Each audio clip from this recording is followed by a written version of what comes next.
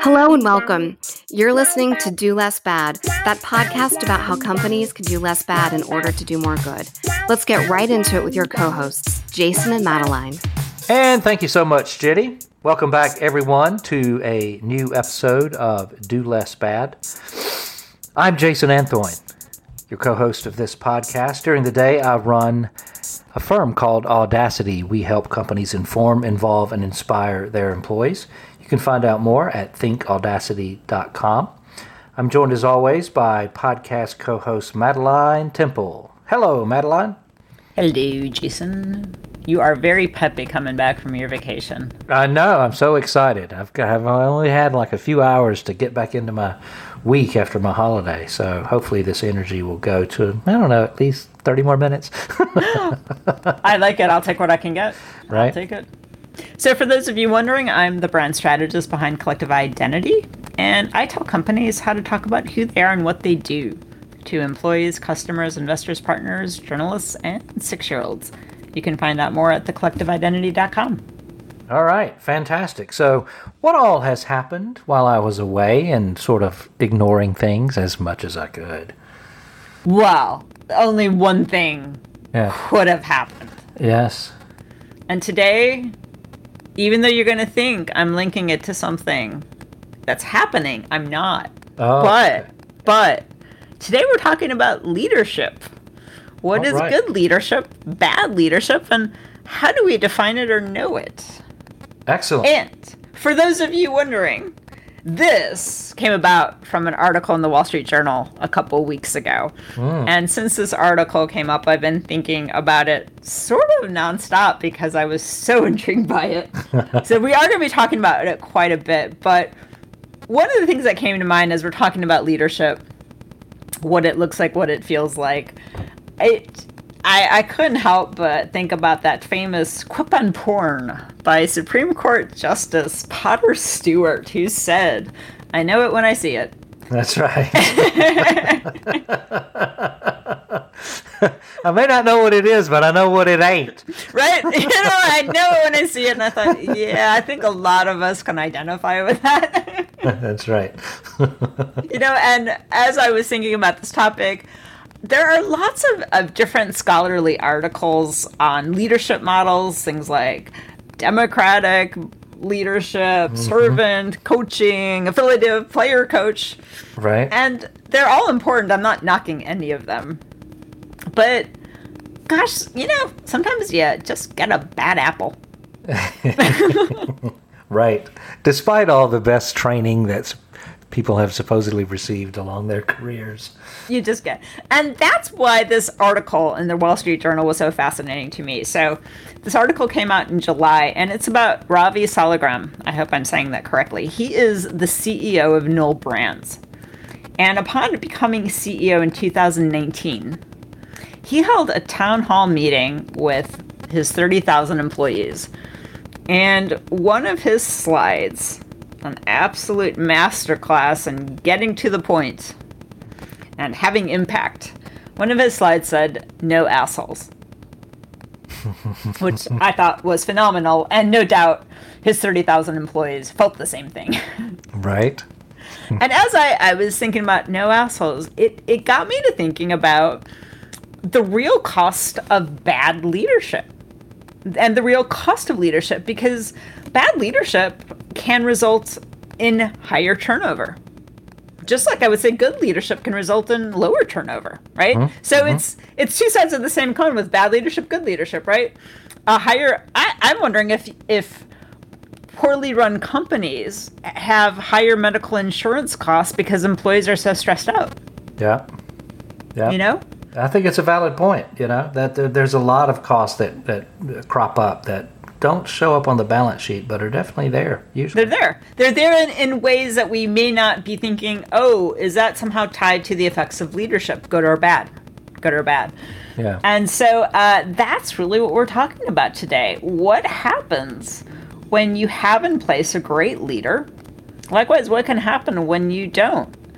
And so this whole thing around Newell, I just loved what I was hearing about this article. And I want to meet this man. I want to meet Ravi. Well, full disclosure, I ran comms at Newell for a couple of years.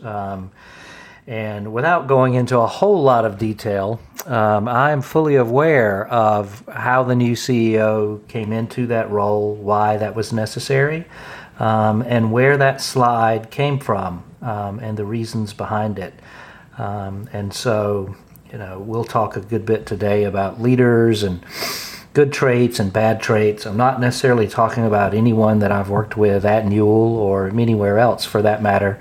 But I think it bears mentioning that we, like you said earlier, we all know it when we see it. We know what good leadership is, and we know when it's not there. And sometimes the results are so good that you overlook things that you might not want to overlook. Other times the results are dismal because of things like that, and that makes it a lot easier to make those kinds of decisions. But, all told, if you think about that show on Apple TV, Ted Lasso, that is a masterclass in leadership and coaching and getting the best out of people and being sort of an empathetic type leader. And so if you've thought about watching it and you think, I don't really care of anything about sports or football or soccer, that's only tangentially what that show is about. It's about leadership and getting the best out of people. And I'm a weepy person. I get weepy every Friday when I watch Ted Lasso because there's such fantastic lessons in there that we all could learn from about how to treat people and how to get the best out of them, not because that's what you demand, but because that's what they demand of themselves. And there's a lot of great examples in there about how to do that. So anyway, all that to say, we're going to cover a lot today around leadership. So none of those examples are necessarily anybody that I've worked with, but they'll all be things that we recognize. We're all going to recognize them. And I think I liked how the Wall Street Journal article started out, because in 2019, Newell Brands was debt-laden, it was losing sales, it was struggling through yet another restructuring. And when I think about companies that are struggling through management issues, the losing sales, the restructurings, that there seems to be a sort of rhythm to it, right? Going, oh yeah, here we go again. Yeah, it happens. And it's almost becomes sort of self-fulfilling, where it starts happening, and then, in my sort of redneck way of saying things, you find yourself in a vortex of crap that just keeps circling downward and downward and downward, and the further it circles downward, the harder it is to climb out of that thing. Yeah, it does become self-fulfilling, that vortex, and it will only pull you further down. Mm-hmm. And so, of course, what I loved about the article was then when they said that Soligram came in, so 2019, since then the company's share price is up about 33%. And which is more than any other consumer products companies over the same period. But what I thought was so fascinating was they're talking about how executive infighting and fear among employees, it's night and day from what it was. The tangled bureaucracy, it's gone. And part of that is, guess what? When you put up a slide that says no assholes, and you actually hold people responsible for behavior, guess what? Yeah. Things change. Exactly. You're supposed to be able to go to your leaders and say, I'm having a challenge here, or I'm not quite sure how to do this, or, what should be the best path that we should pursue. That door should always be open. That conversation should always be a good one. And many times, in most organizations, it is not. Different leaders have different approaches. Some welcome that. Some feel challenged by that. Some do everything they can to make sure that they're squashing any of that sort of thinking out of the box, even though they say it and it's on the walls. And, ideation is the wave of the future. But when it comes right down to it, only one person is really allowed to have good ideas. And if it's not that person, then it's not a good idea, and we don't want to hear it. And it happens everywhere. It happens everywhere all the time. Well, what I especially loved, according to the article, was that upon arriving at Newell, the CEO, Soligram, spent about 3 months just touring the company's global operations, talking to workers and managers about their reviews, reading Glassdoor website reviews. And I love this quote. The employees were pleading, right? Do something. And kudos to him. He sat there. When I say he took it on the chin, I mean, he didn't cause this, Right. but he did have to clean up the mess. Right. And, that if you look at a lot of companies, who are kind of going through a turnaround, a lot of those CEOs who get brought in like that and their other executives are there to kind of clean up a mess. Some messes are bigger than others. And, to a lot of people's credit, they don't spend a whole lot of time looking in the rearview mirror. They want the whole organization looking out the windshield. And so, yes, we can acknowledge that stuff behind us, like he did on this tour and at the town hall. You've got to do that. That's the only way you can move forward. But you've got to spend the majority of your time looking out the windshield, where we're going, how we're going to get there, how we're all going to pull together to make this happen. Because otherwise, you just spend the entire time looking in the rearview mirror and wondering why and how and who and all those things. That's a fool's errand. You're wasting all your time trying to rehash the past, and it's the past. Let's just look at the future and just keep moving forward. So kudos to all the leaders who do that. Absolutely. Absolutely. But I do think, as it was shown, it starts with listening, right? And you have to acknowledge what happened, but to your point, then you move forward. You can't change the past, but you can change the future. That's right. And to this day, I have a number of clients, and every time I'm with them, whether they're long-standing clients or even new ones, the conversation ultimately gets around to, hey, is there anything we can do about our Glassdoor ratings? Can you take a look at those? And I said, I'll be glad to take a look at them, but I don't even have to take a look at them, because I can guarantee you that 90% of the reviews on your Glassdoor have something to do with the fact that they feel like their manager treated them like crap. Yeah, there's some stuff in there about, I wish I made $1 million a minute, and why can't we have hamburgers instead of hot dogs? Of course. That's 10% at most. The other 90%, it is because that relationship is broken. And so if you truly, want to fix that, then you've got to help some of these leaders up, or you've got to help them out, because that's the only way it's going to get fixed. And it's not about, maybe we could get all of our employees to go in there and write good reviews. Yeah, that's exactly what it will look like that you did. But you want to fix the root of the problem, which is 90% of the people say they had a bad experience with their manager. Not all of them are crazy and making up stuff. So let's look at what those problems are and figure out how to help those people up or help them out, because that's what's dragging you down. It does remind me of, the truism, do unto others as you'd had done unto you, something along those lines. Mm-hmm. And I do appreciate that there are people who will say, I was in a bad experience, or I experienced XYZ, therefore you're gonna experience the same thing, right? Isn't that what medical school is predicated on? I think so.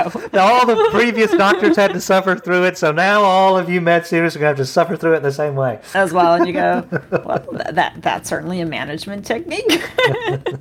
And then there's the opposite one where you say, I experienced this stuff, didn't particularly like it, and you know what? I'm not going to do that. Yeah, there's got to be a better way, and let's find it together. Yeah. Let's do that together. Yeah. That's an important point.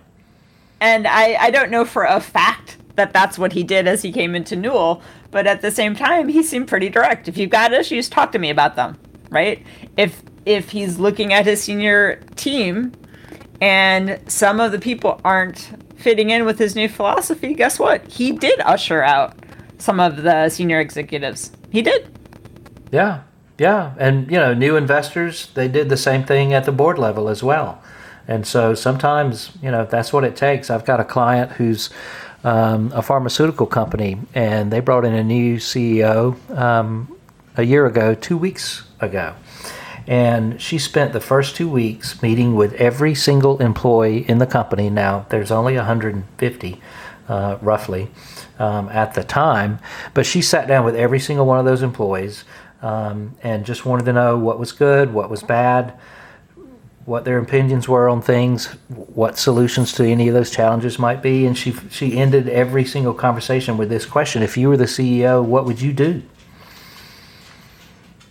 And she got 150 fantastic answers of exactly what it is that organization need to be focused on. So shortly after that, she and her brand new leadership team could get together and have a vision and strategy session and map out the future of the company, not based on what 6 people sitting in a hotel room with a crappy salad bar might think, but what 150 people who've been working in that organization much longer than any of them have think about what they ought to be doing and why they ought to be doing it. And and a year later, the results speak for themselves.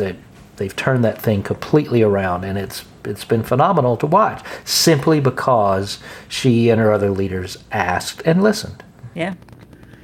And I hate to say it, but sometimes it seems that when you do listen, ask, listen, when you publicly state no assholes, when you talk the talk and you walk it. Yeah. And people see that you are going to stand up for something, that if you say, here's acceptable behavior, here's unacceptable behavior, and now we're going to do something about it. That's right. Well, you and I have talked about this on previous episodes, particularly around purpose, when companies go, ta-da, here's our purpose, and this is what we absolutely believe. And employees go, okay, but the very first time one of our suppliers is at odds with what this purpose is, what are you going to do, Mr. or Miss Company?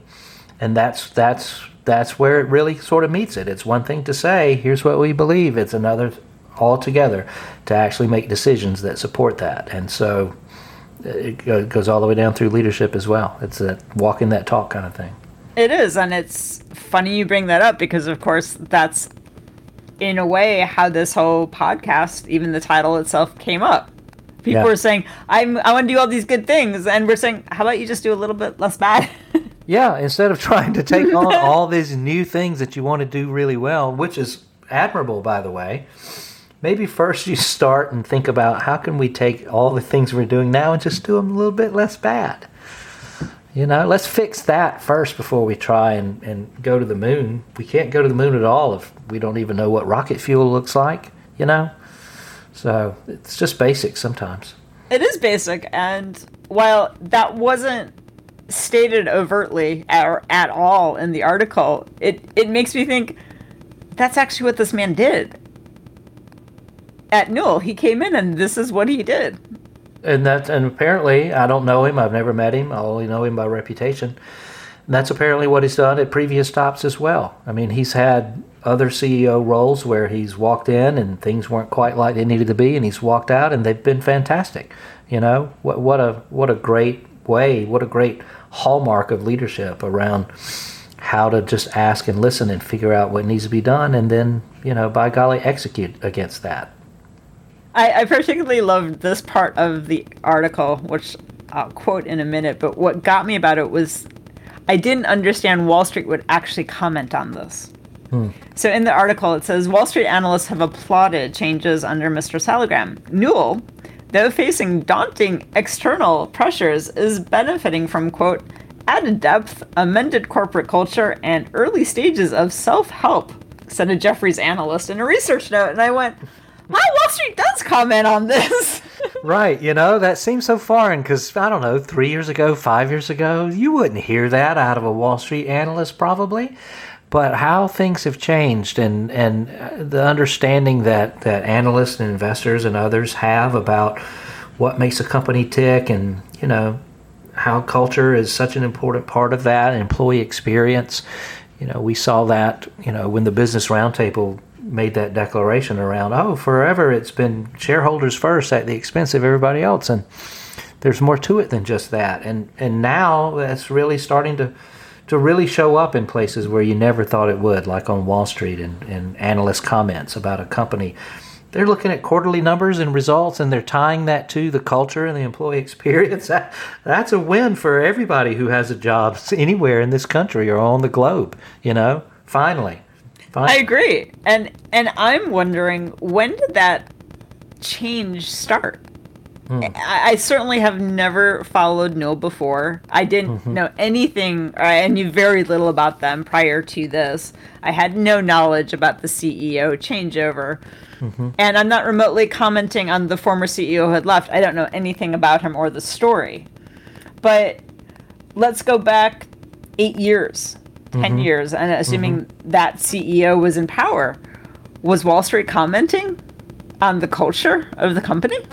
Yeah, well, in that particular case, he was not the CEO 8 or 10 years ago. There have been a couple of others during that time, but no.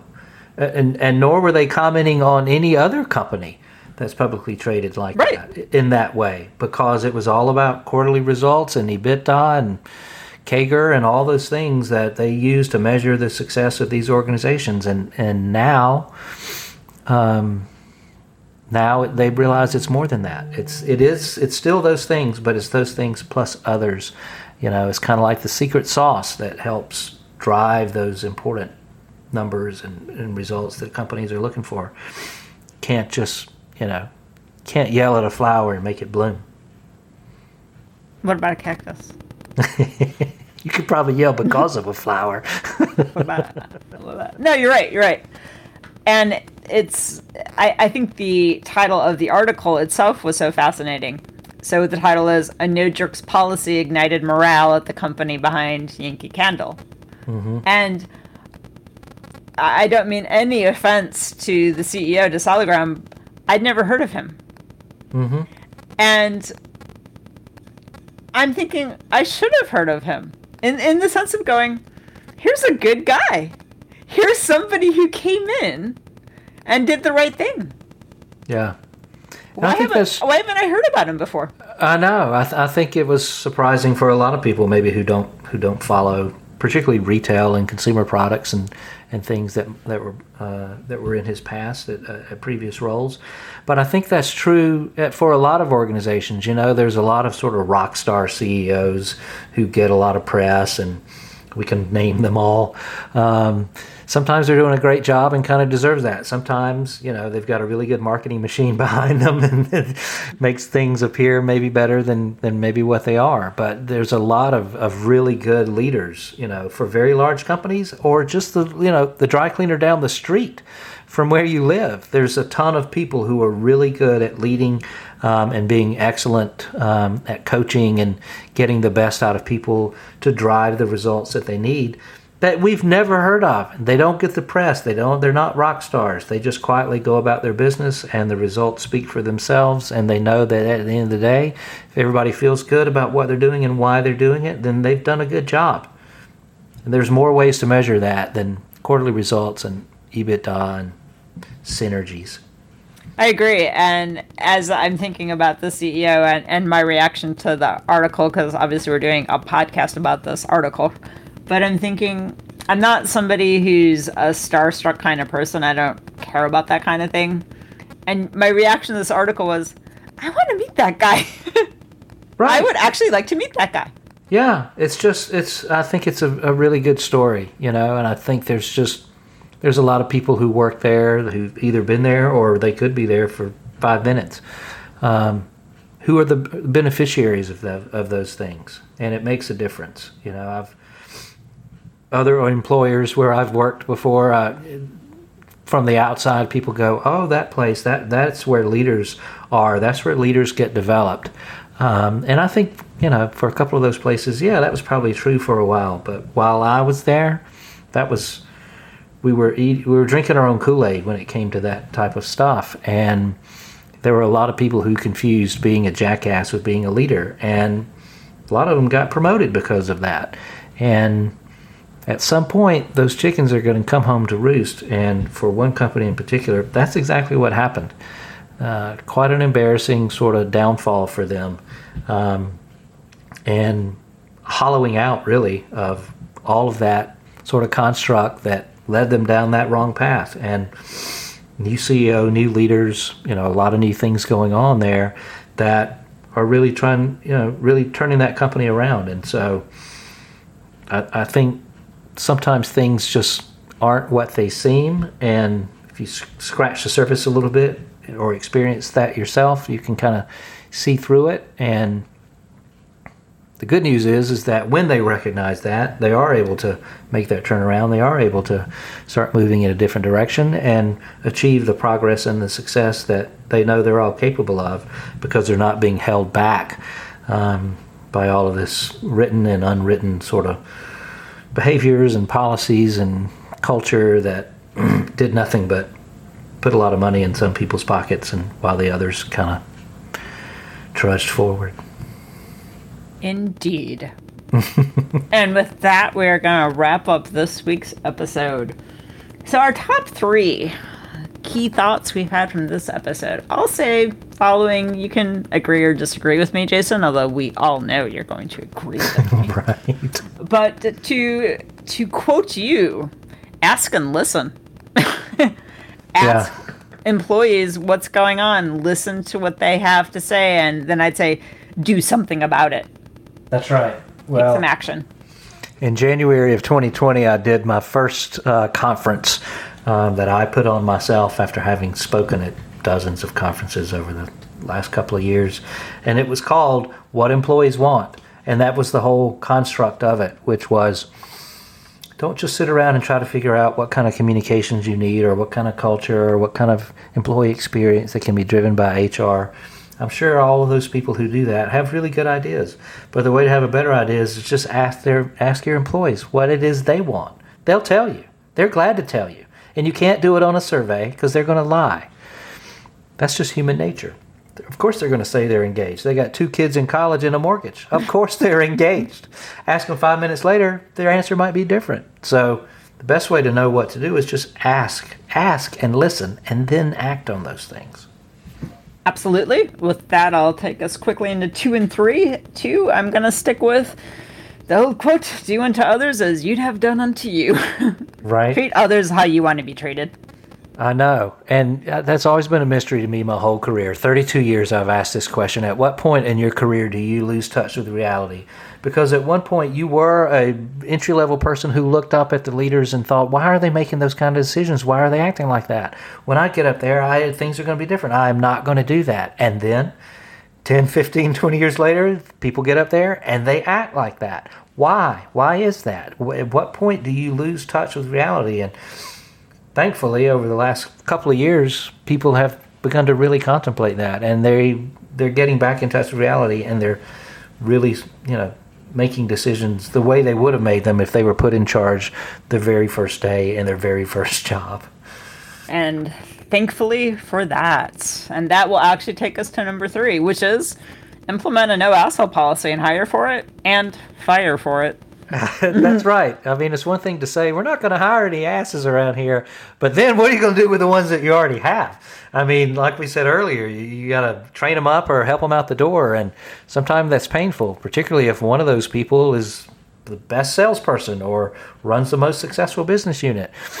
There are a ton of hard costs, hidden costs around those things that will take those big old numbers and whittle them way down because, other things that are going on that negate whatever the positive that you might think is happening by tolerating that type of behavior. So absolutely. It's just the kind of thing that you just have to rip the Band-Aid off and keep going forward.